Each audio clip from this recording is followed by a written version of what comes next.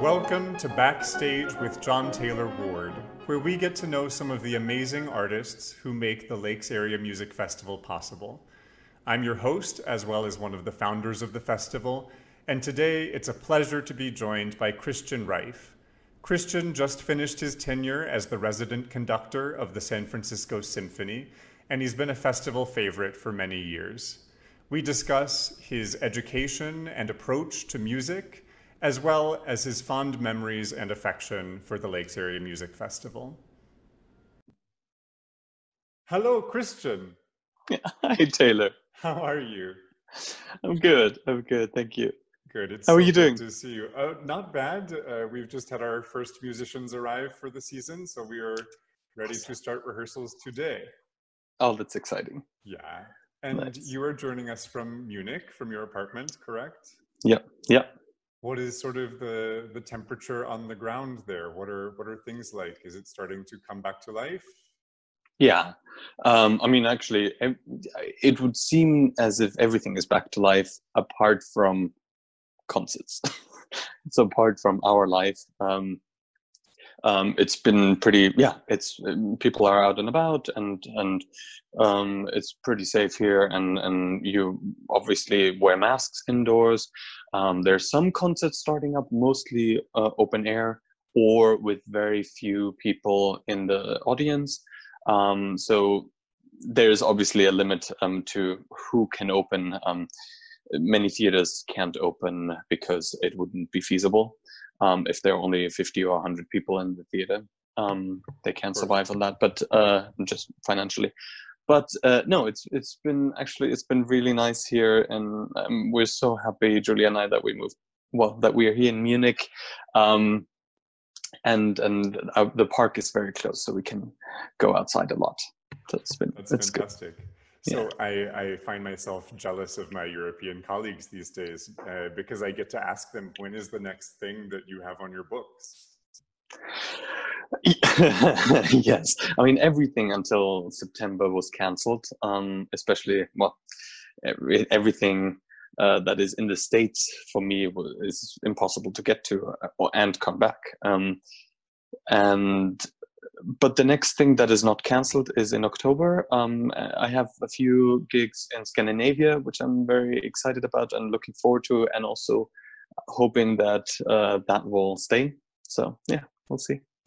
Well, that sounds great. I know we're all looking now. It's forward. It's a lot of reading, educating, and myself, and there were a few weeks at the beginning, I guess, of the pandemic where you did all kinds of, just videos and little pop-up things here and there. But obviously everything unpaid. But now it's starting to become like more projects that are really nice, and I'm looking forward to. And yeah, so it's been good. That sounds great. Yeah, and I think for all of us, as if a pandemic was not enough, after the murder of George Floyd, I think we have all had to have reckonings around an even different part of our professional and personal lives. And I think Absolutely. This is something that all of us individually have been sort of thinking about, as well as thinking institutionally. Where has your mind been? Where has your activity been focused in sort of taking that in? For me, it's been educating myself a lot. I mean, I've always felt or thought of myself as an ally, but there's so much to do, so much to understand, so much. So coming back to Europe, coming back to Germany, I just wanted to know more about racism in Germany. And for me, and that's weird to say, and of course every person of color here in Germany would say, oh, he really had no idea. But for me, racism was very much centered on my American experience, what I've seen there, but learning more about the institutional and structural racism also here in Germany, and the history also has been eye-opening and devastating and embarrassing also, that we don't learn that in school. that I've been lucky enough to have a great education, but still there's a blind spot, that everyone thinks Germany and colonial history or politics is, that was just a little bit, and everyone in France and England and so forth, they did in Portugal, they were the people who had a lot of colonies and over decades and centuries, but and Germany just started after 1871 when there was a Germany, and then gave every colony away after the First World War, but in those decades horrible atrocities have been done and acted out from Germans, and the first Holocaust of the 20th century was Germans in Africa, in Namibia, and I think Germany does a very good job at talking about the Third Reich, about Nazis, about the Holocaust there. Absolutely. And we do know a lot and learn a lot about it, and I think that's very good and very important. But we don't know, everything else kind of seems to be crumbling away then, or being not as in the focus point of education. So that's been illuminating also that people, philosophers like Kant, and in the Enlightenment, that has brought forth so many important steps, so many,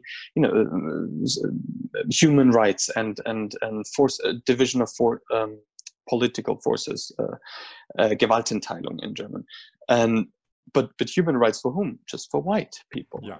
And that Kant himself, that he was the person who took the human race and divided that into camps. I mean, that's something that wow.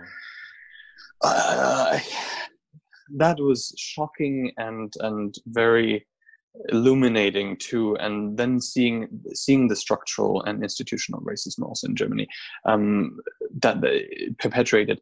That's just we're just at the very, very beginning here in Germany, I feel, to tackle the issue of racism.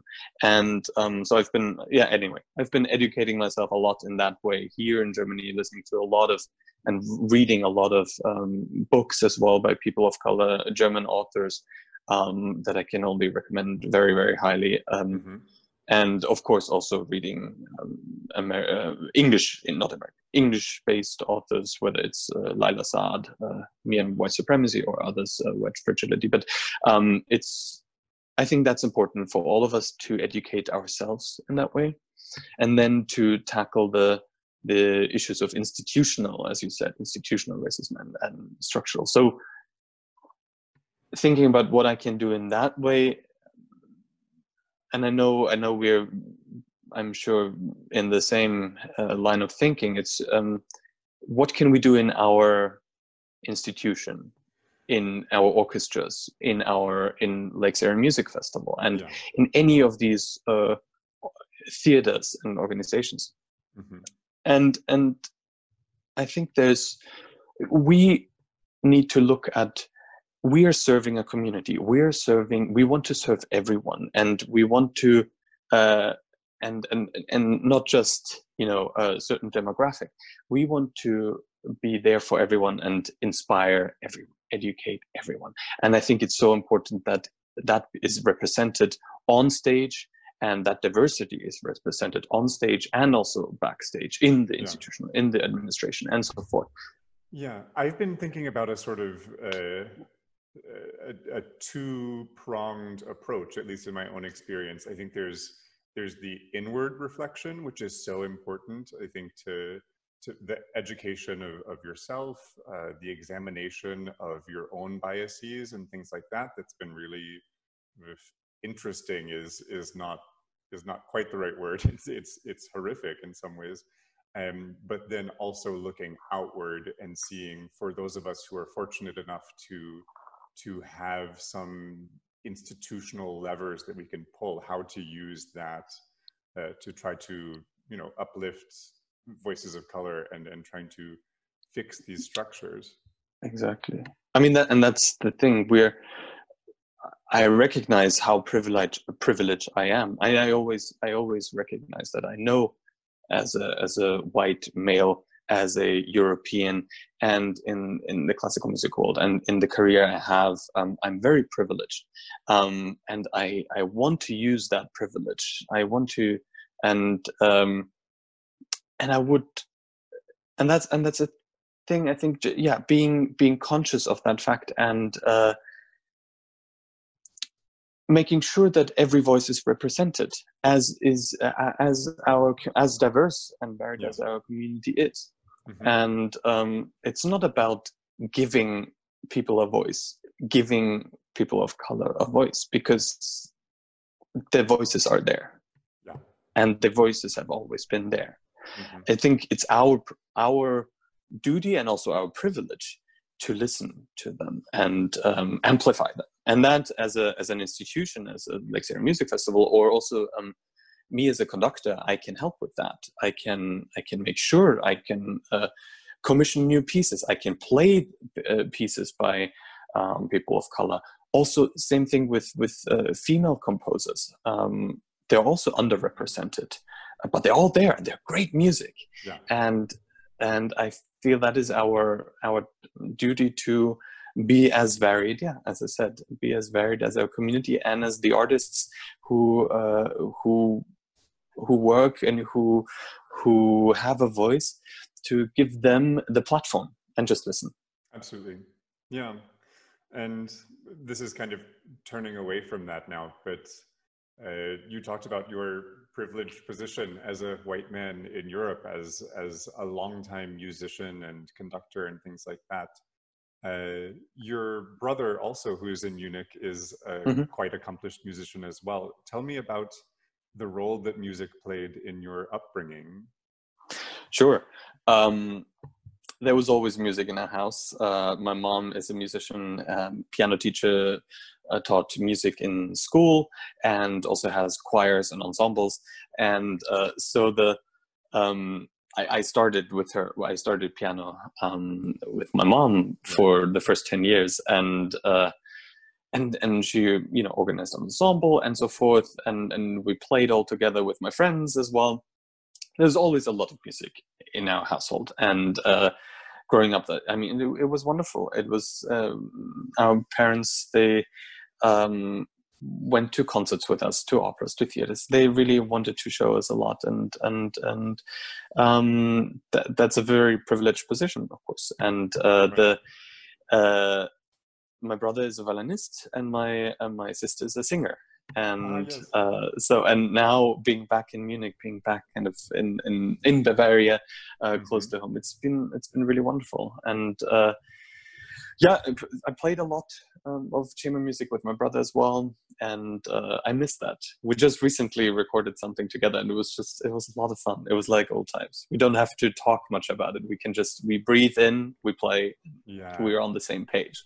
That really is a fantastic connection. And even, I think for all of us, as we get older and mature, we have those artistic relationships that maybe aren't as long-standing as a sibling relationship. But you really start to treasure those relationships that you have that go beyond needing to talk about the music, to just sort of an ability to know what the other person is thinking and what they're going to do. Exactly. Yeah. Tell me about that progression from you as a pianist. That was your primary instrument, correct? Yeah. To beginning to conduct, and how you got bitten by that bug.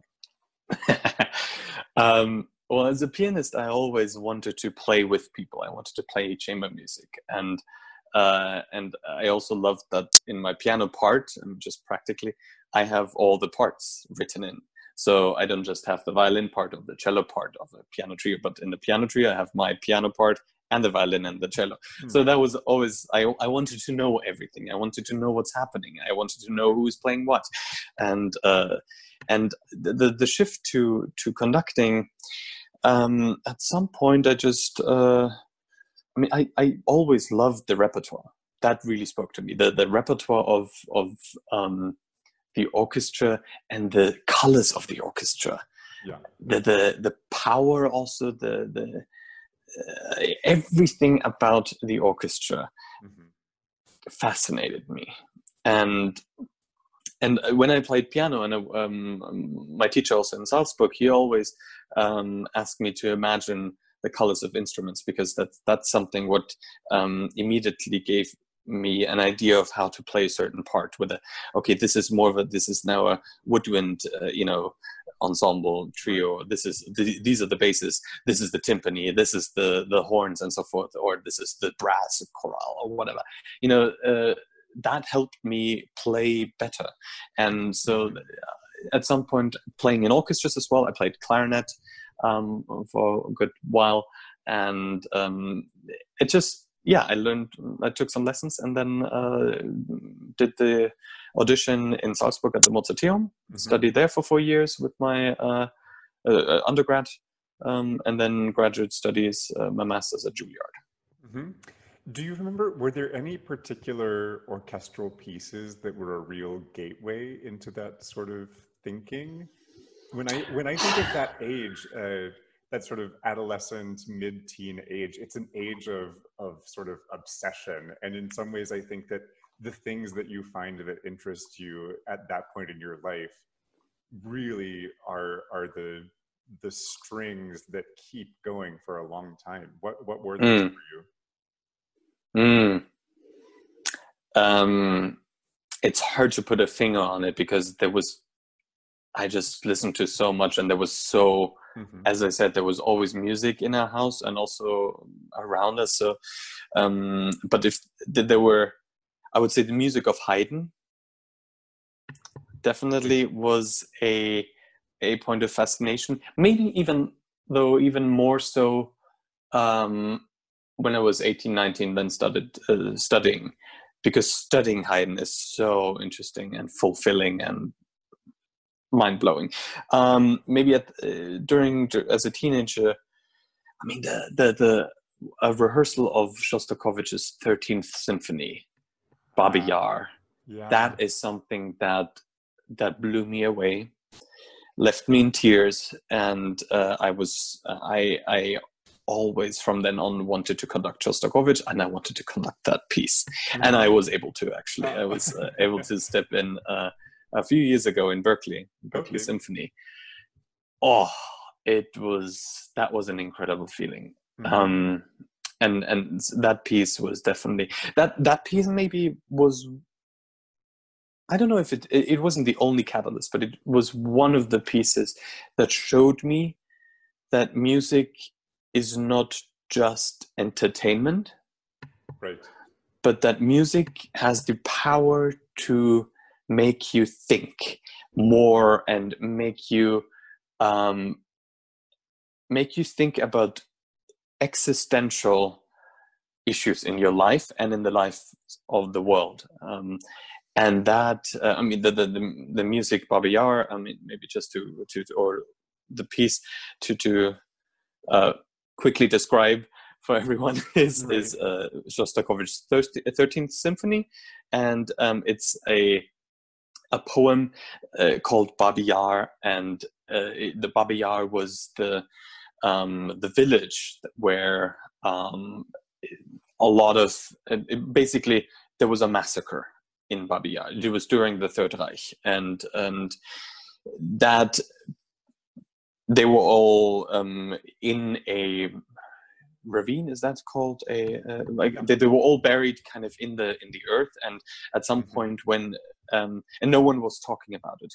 The Soviet Union wasn't talking about it, and Germans were not talking about it. It was kind of a secret, but because there was a flood, then all these bodies came washed into the village there, and it was and everyone hushed it up. Again, there was a secret, and no one was talking about it. So this the first sentence of this poem is called "There is no monument at or in Babi Yar." Yeah. And that just kind of it starts so intensely, and it gets comical as well, as Shostakovich is known to write very satirically as well, because he never knows whether at that point he was able to write basically whatever he wanted, but before definitely he had to walk that fine line of being this hero of the Soviet Union, or persona non grata and being, killed off. So he had to be very careful. But this poem was very powerful, and the whole piece, he wrote it, and that's very special also, and very just emotional. Yeah. It's for bass soloist Mm-hmm. and big orchestra and bass choir. Right. And that I don't know any other piece that is written for those forces. So anyway, so that piece had a lasting impact on me, and I did look at music differently from that on. I don't know. I think I was 16, 15, 16, something around that age, maybe 17. I'm not sure, but definitely a powerful experience. Right. Just as a side note, is that a Yevtushenko poem? Yes. Sorry, Yevtushenko. Okay. Yeah. So Evgeny this is the Yevtushenko. alert for anybody listening right now. If you have not explored the poetry of Yevgeny Yevtushenko, do yourselves a favor and explore those. They are really absolutely fantastic. Such an individual voice and such a powerful voice. Yeah. So sort of getting back to your career, what brought you from the Mozarteum to the United States? Had you wanted to come to the US? Was that a goal of yours? Not necessarily, no. The goal was as a student conductor. You don't have your instrument with you the whole time. You don't have your voice. You don't have your violin. You can't just go and practice 5, 6, 7 hours a day on your instrument, on the piano, or something. So in San Francisco, in Salzburg, different part of my life. Slightly. In Salzburg, we had a lab orchestra, filled with students, and that the student conductors were conducting, but that was only every other month. And to not have your instrument in front of you and learn, and that's how you learn. You learn in front of the orchestra, and so that was something I really wanted to change after those 4 years that I was in Salzburg. So I researched, and there are a few places in Europe that definitely have better just environment for that. They have more orchestra projects, but those auditions were all later in the later spring, and early spring were auditions in America, and in February, I believe. And so I applied to those. I applied to several different schools, to Mannes, to Juilliard, to NEC, to Peabody, and with all of those schools, they have a lab orchestra every week for the students. Yeah. So every week you conduct an orchestra, and so that's the reason why I wanted to go to America, really.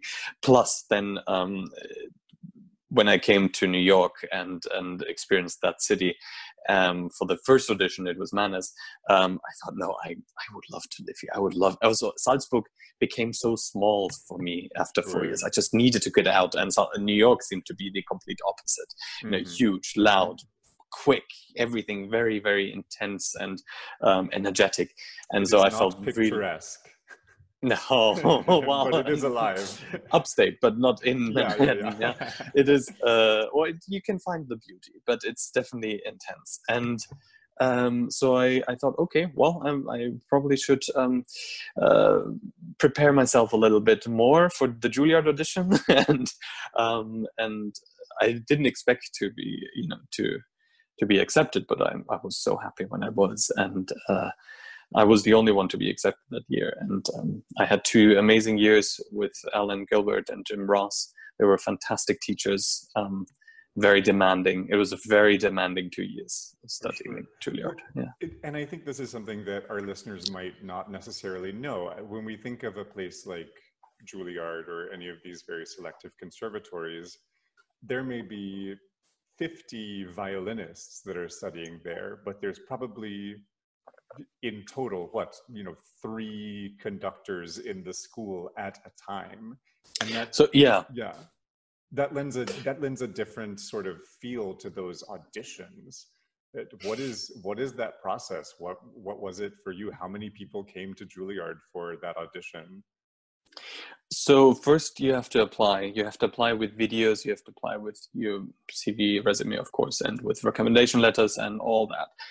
From that big list of hundreds of people, they only invite 50, I believe. And then the audition is 2 days long. The first day is only academic, is only lots of testing, lots of written tests, oral skills. It's analysis, it's counterpoint. It's basically they test you in any conceivable way, and the test is basically so hard that you're meant to fail. Yeah. And I'm sure I failed. I'm sure. I mean, it was crazy. I was not. Obviously, I studied hard for the auditions, but there was no way to prepare you for this exact test. So it was very, very, very broad, and music history as well, and repertoire, and everything. I would assume that it's designed to find the point at which everybody fails, right? You know, yes, and there are some geniuses who are great at that and who ace that test. But that test doesn't mean that you're a good conductor either. You know, you can be a genius in this test and fail as a conductor, or just have no ability to communicate your ideas, or you can do both. If you can do both, amazing. But so that was very interesting. We had some one-on-one. I was the only one. And then you have a panel of people, you know, and you have to sing, you have to sight read, you have to prepare a piano solo piece, you have to score read, also sight score read, and so forth. So that's the first day. And if you pass that day, then the next day you get invited to conduct an orchestra. And that's several rounds as well. I believe it was 2 rounds when I was there. Maybe it was 3 rounds. I'm not sure. But so then they weed out people as we go along as well. So it's a lot of repertoire you have to prepare, and then you audition. And in the end, yes, that year I was the only one to be accepted. There were 3 people already in the program, so we were 4 in my first year. Okay. And then when they left, 2 people got accepted. So in my second year, we were 3. Okay. So it was very intimate, very small group. We know each other very, very well, and it was a very good community, and we were very, very critical of each other and supportive. Mm-hmm. So that's so important. And so what is a conducting lesson like? I mean, it's not like on the piano where you can see you hit the wrong note, or where you can, you know, tell a lot of those things. What do you talk about in a conducting lesson? It depends. I mean, there are many, many layers, and it's hard to describe it. But basically, you want to find the clearest, most straightforward and inspiring way to communicate your thoughts of the piece through your body. Mm-hmm. And everybody is different. Every conducting style is different. I think it's important, for me it was always important, to be authentic to yourself, to not try to mimic anyone, to not watch hundreds of hours of conducting videos and then say, oh, I like him, I'm gonna do this and do that. When I watch conductors, I do look at them and seeing, okay, this worked, this didn't work. Why did this work? Why did that not work? And so forth. And subconsciously I might, you know, find some ways in myself to do the same. But I think that's really important, to not mimic or put a choreography on, or just mimic someone else. I think that's really crucial as a conductor, to be authentic. Well, and that brings me to another unanswerable question. So when you say this worked, this didn't work, how do you know whether that's you, or whether that's, you know, just the ensemble, something didn't go right in a fingering or something like that? Sometimes you don't know. Yeah. Sometimes you don't. Mm-hmm. all you can do is be as clear as possible. And Right. and there's a way, if I do bam, you know when you sing, when you play it. But if I'm doing, it's Right. different. Obviously, you can give very amorph or kind of upbeats that invite you, when you breathe, that invite them to play, and everyone will breathe together and then sit down. You don't always have to do Yeah. this. I mean, Mm-hmm. that's all. It depends on the character. But I think that the way to, you have to find your tools in your body to communicate clearly, and And to get that, to really to feel the music, to embody the music, to be the conduit for the music and the composer, to inspire the musicians to play, and the singers to sing better than they thought they could, in a way to step up more, and also to be very flexible, because as a conductor you can have the brilliant interpretation or brilliant reading in your mind, but then you hear something in the orchestra and it's different, but that doesn't mean that it's wrong. Right. I mean, there are wrong things and wrong notes, obviously, Always. but it doesn't mean that this reading or interpretation of the solo flute player is wrong just because it doesn't match yours. So you have to be flexible and hear, okay, shall we try it like this? What does that mean for the rest? How does it fit in? How are we breathing? What is the arc of the piece? And then obviously for the solo winds and solo instruments, you give a lot. There's a lot of push and pull. There's a lot of listening and reacting as well. So I think that's what conducting is to prepare and listen, right. and then you kind of change or you don't, And I think from a performer's angle, I would say that that's what the best conductors do, is they elevate the performance of the individuals and the collective. It's the that's voice much of better the put than what I said. Yes. Exactly. Yeah, I think exactly. that is a fantastic and in some ways sort of selfless skill, although conductors do not have a huge reputation for being selfless. But I think you are certainly a goodie who is out there to bring out the individual voices of the people that you're working with, which is so absolutely inspiring and uplifting. Yeah. Thank you.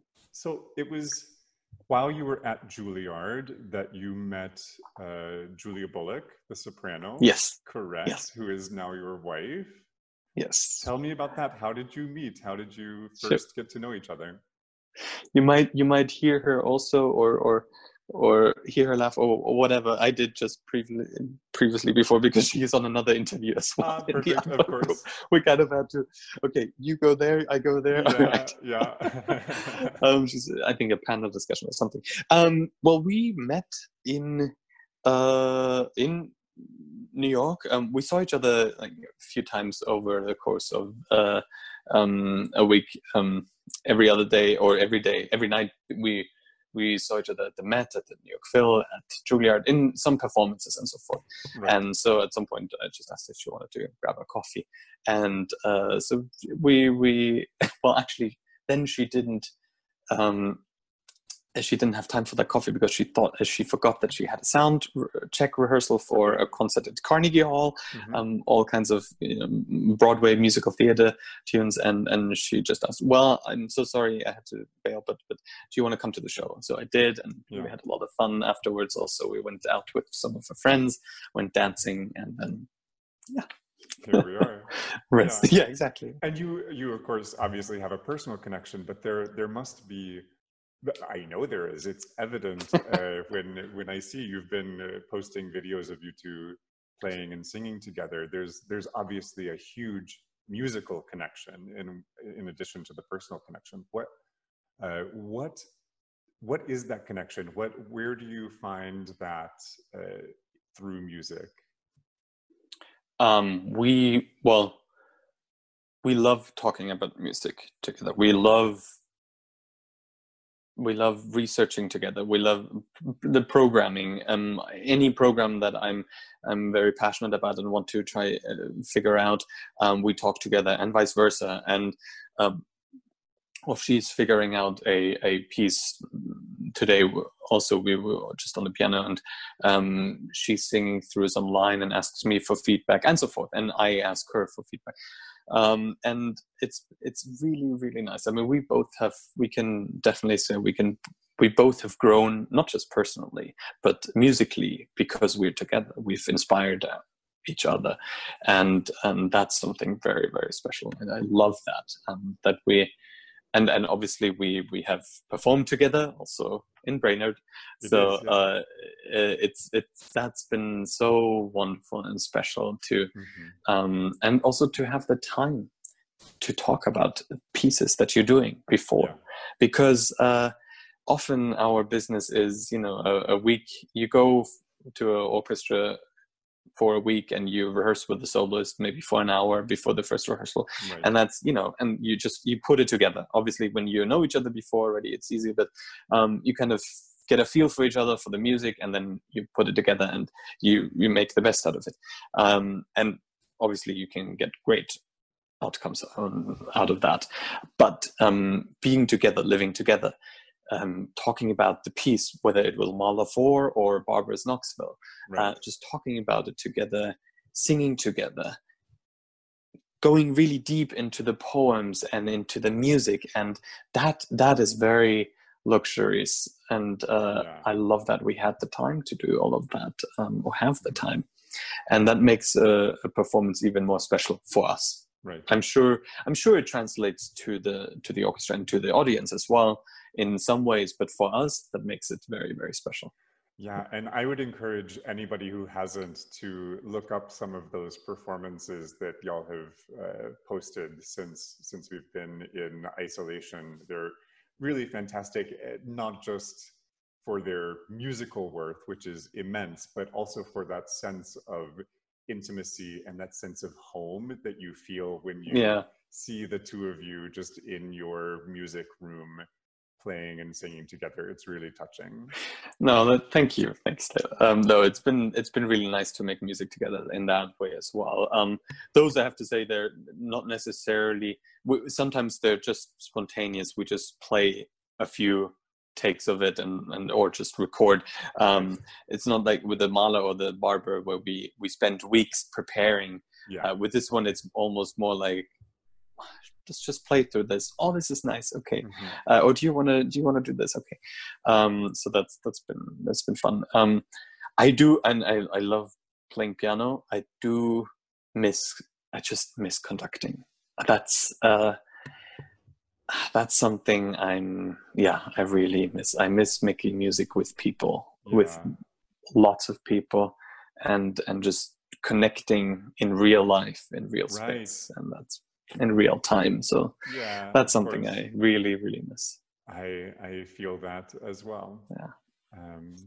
So from that tangent, what happened after Juilliard? I mean, that's a terrifying time at anybody's career when you're sort of thrust out into the world. What was the path that opened up for you? Again, I was very lucky, very, very lucky. I applied for the conducting fellowship at the New World Symphony in Miami.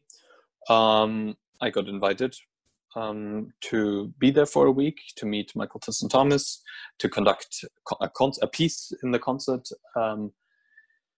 with the fellows. And we had a great time, really enjoyed making music together, the fellows and I. And Michael has been, since then also, but has been so supportive, and we had a very, very immediate connection.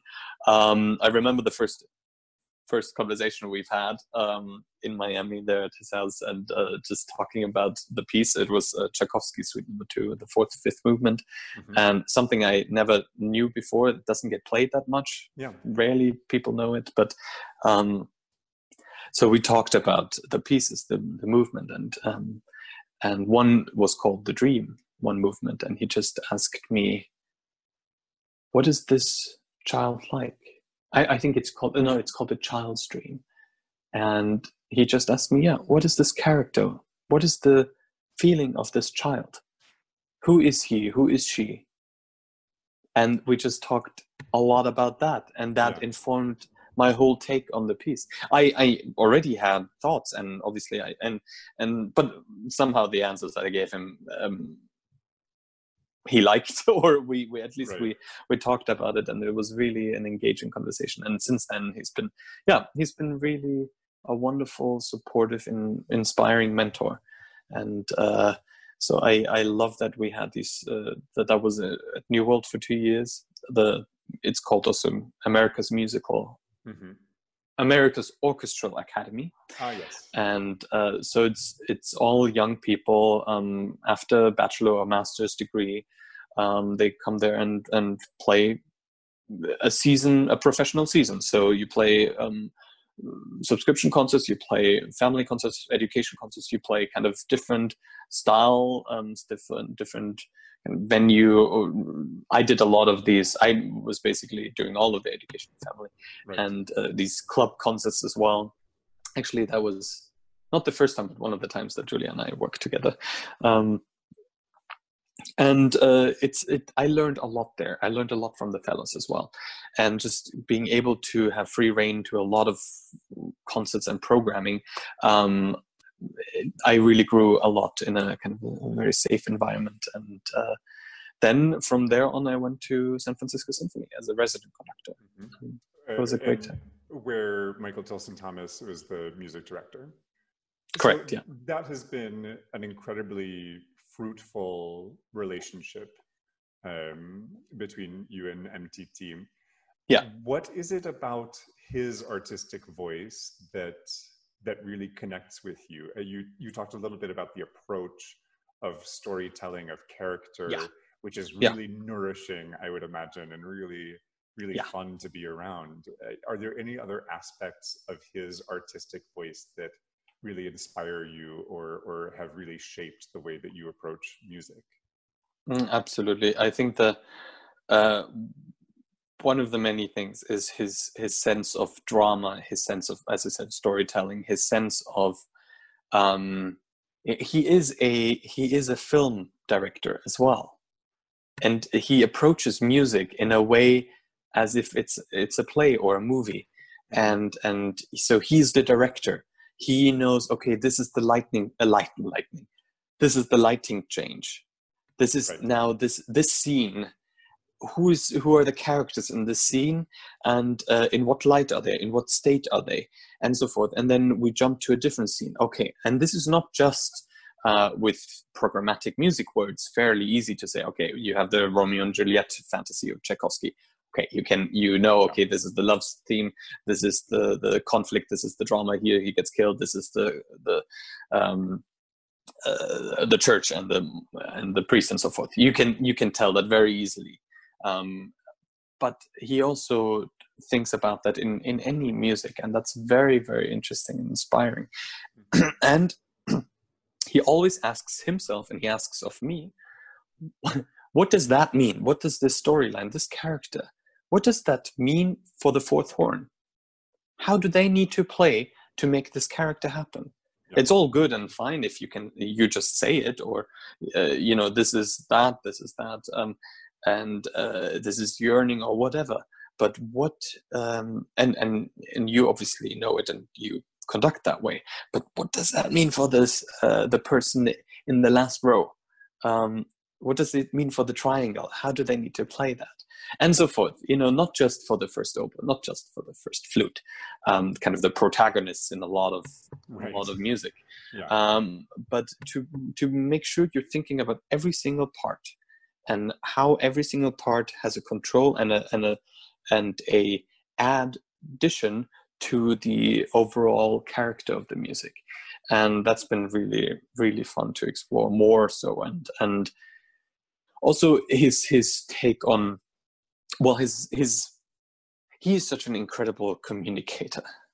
Yeah. I think a communicator of music and an educator, not just for the fellows, but for the audience, for the world. And he, if you look at the Keeping Score DVDs, that, and I think they're actually on YouTube now as well. where he talks about Mahler or Copland or Ives. There are all these, or Stravinsky as well. I mean, he met so many of them. He met and played for Stravinsky, for Copland, and so forth. I mean, it's fascinating and inspiring, and to hear those stories as well, and to hear him and enact out how kind of Copland played or sang his stuff, kind of belted it out, and just very kind of very noisy, not beautiful. It's the clear. How do we get to the clear essence of the piece? I think that's something I really learned from him also and thought more about. Interesting. So it was sometime in that sort of New World San Francisco phase that you first came to the Lakes Area Music Festival, I believe, to conduct. Yeah. It was after your time at Juilliard, correct? After Juilliard, yeah. So what brought you there, and what has kept you coming back? You've become one of our favorite conductors for both the orchestra and the audience and all of us. Tell me about that experience. I mean, it's one of my favorite places to go, and the people. I mean, it's. Anyway, I'll get to that again. But how I first came to Lakes Area, Scott came to Miami at some point. I'm not even sure he saw me conduct there, but we talked, and he probably saw some clips or whatever, or asked people whether I'm any good or something. But I mean, a lot of fellows, or a lot of New World Symphony fellows also come to Lakes Area. So there's a kind of there's a family. And I think that's how I would describe also Lakes Area Music Family. Yeah. Lakes Area Music Family. LAMF. No, the Lakes. Exactly. No, the Lakes Area Music Festival. It is a family. I think now. I mean, even the first time when I went, and I didn't know everyone, but I knew a few. But it was very clear from the get-go that people were there to make music with friends and for the community, and it was deeply rooted in the community. That was what we were there for, and I loved the concept of, or I still love the concept of free concerts, to make sure that anyone can come to the concert who wishes. There are no boundaries, and there shouldn't be any boundaries, and so that the community can come into the hall, and I'm so excited about next year. And so forth, but to come to the auditorium and come or to the open air stage, or wherever we play, and hear high quality of music. That's the other thing. It's not just a bunch of people just coming together and kind of sight reading or playing something and amateur. Nothing wrong with that, obviously. I mean, I've played in so many ensembles that were not professional ensembles, and I loved it.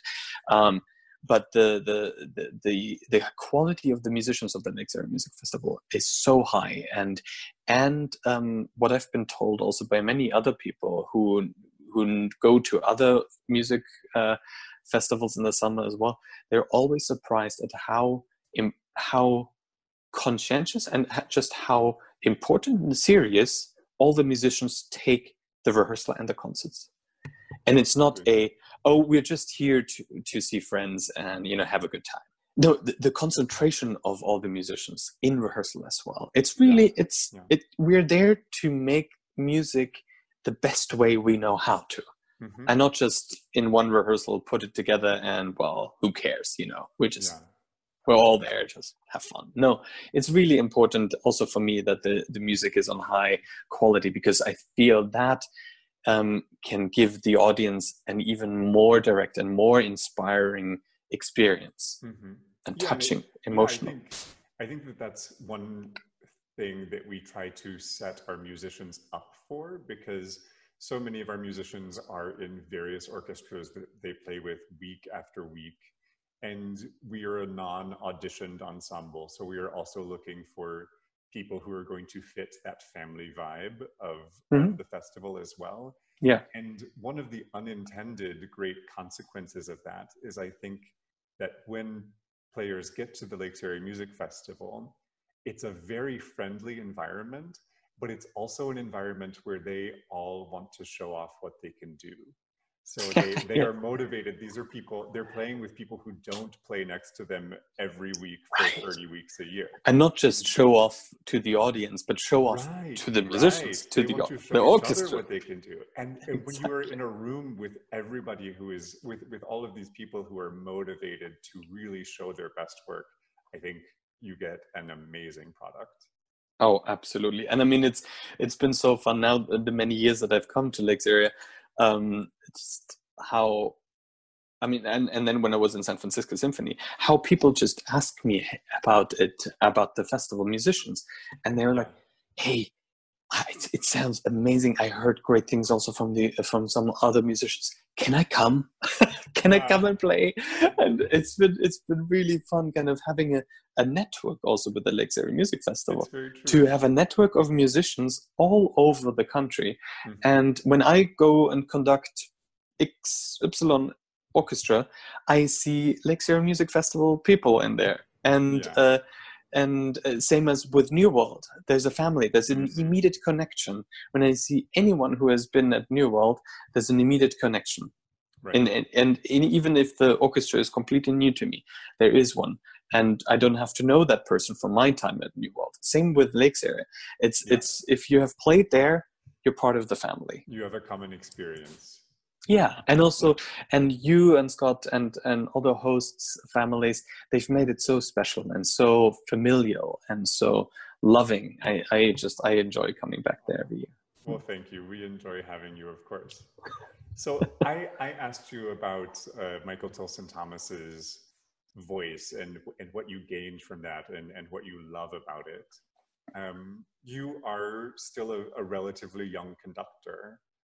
Mm-hmm. But in your dream world, in your vision of yourself, what is the artistic voice that you hope to bring individually to your productions? I know it's a tough question, but I know it's also something. Is this the beginning of the interview? And now we have a few hours. This has been a sound check yes. Up until now.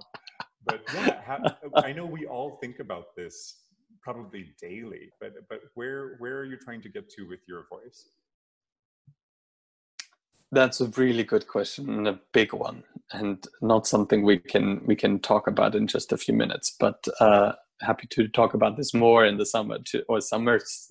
Sure. But I think it's. I mean, I try to be, every one of us, I think, but I try to be my best self, both personally, and I think if I am personally, I am professionally my best self. I want to be inspiring. I want to be nurturing, not just musicians. I mean, and I wouldn't talk nurturing about or talk about nurturing the professional musicians who are playing at the Lakes area, but also the audience, to be a source and a source of inspiration, and also to create an atmosphere of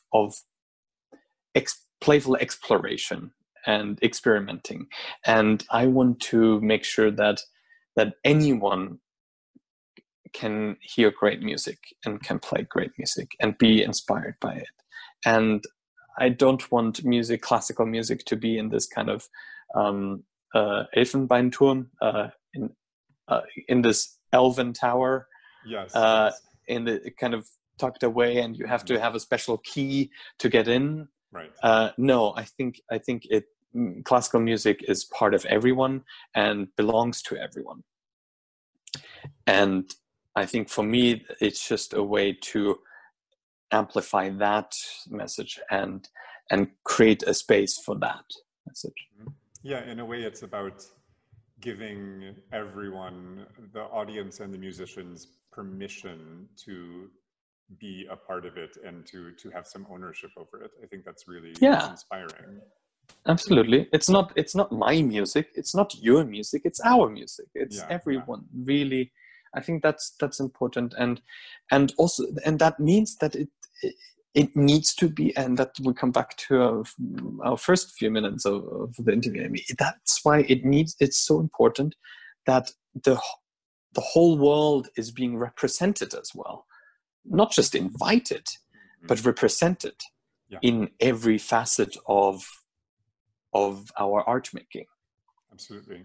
From the pieces we're playing, from the composers, from the performers themselves, from the people who are behind the scenes, and so forth, and those who make it all possible. Everyone. I think it's important. Absolutely, and what a wonderful way to sort of round out the interview. I really appreciate you taking this time, and it's wonderful to hear from you. Before I let you go, I am going to ask a few just flash questions, random things. Just tell me the first answer that comes to mind, if you don't mind playing my little game. Sure, do it. Let's do it. Okay. Favorite animal in the zoo? They need to be quick. Go for it. Oh, okay. I always loved the like panther and tigers. Favorite woodwind instrument? Well, I'm a clarinetist, so clarinet. Favorite pizza topping? Rucola, prosciutto crudo, and rucola. Oh, you're a classic. And maybe with a little bit of oil or truffle oil or whatever. Oh, yeah. That's an extra thing. Do you have a lucky number? No, but my birthday's on the 13th, so 13 was never a bad, unlucky number for me, but rather the opposite. Okay. Favorite piano concerto? Oh, no. That's I mean, Brahms 1 and 2 are definitely just right up there. I mean, Beethoven, Mozart. Do I have to pick? No, that's not. You've given us a selection. That's fine. Yeah. This is very important for a person from Germany. Chocolate or gummy bears? Oh, chocolate. No. I mean, for me, Haribo macht Kinder froh. Always. Und Erwachsene ebenso. Yeah. No, I know Julia loves gummy bears and any, but I never liked anything that was gummy-ish or chocolate all the way. Favorite superhero? I started with Iron Man, so I mean, but he's oh my. Oh, that's hard. I don't know. I mean, we'll go with Iron Man. There's so many. I mean, yes. Black Panther. He's incredible. What an amazing movie. Oh, very. Yeah. And one last one. What has been a TV show that has kept you going over all of these quarantine times? I honestly thought I would watch way more Netflix or Amazon Prime or anything. But somehow there was more work to be done, and so I only watched in the evening sometimes. But I enjoyed The Last Dance very much. Okay. Michael Jordan documentary. I thought that was amazing. And also because I did not really know enough about basketball. I'm not a basketball fan. Yeah. I'm German. I'm more soccer, but that was incredible to see. What else? I've been watching several here and there shows here and there, but good. Yeah.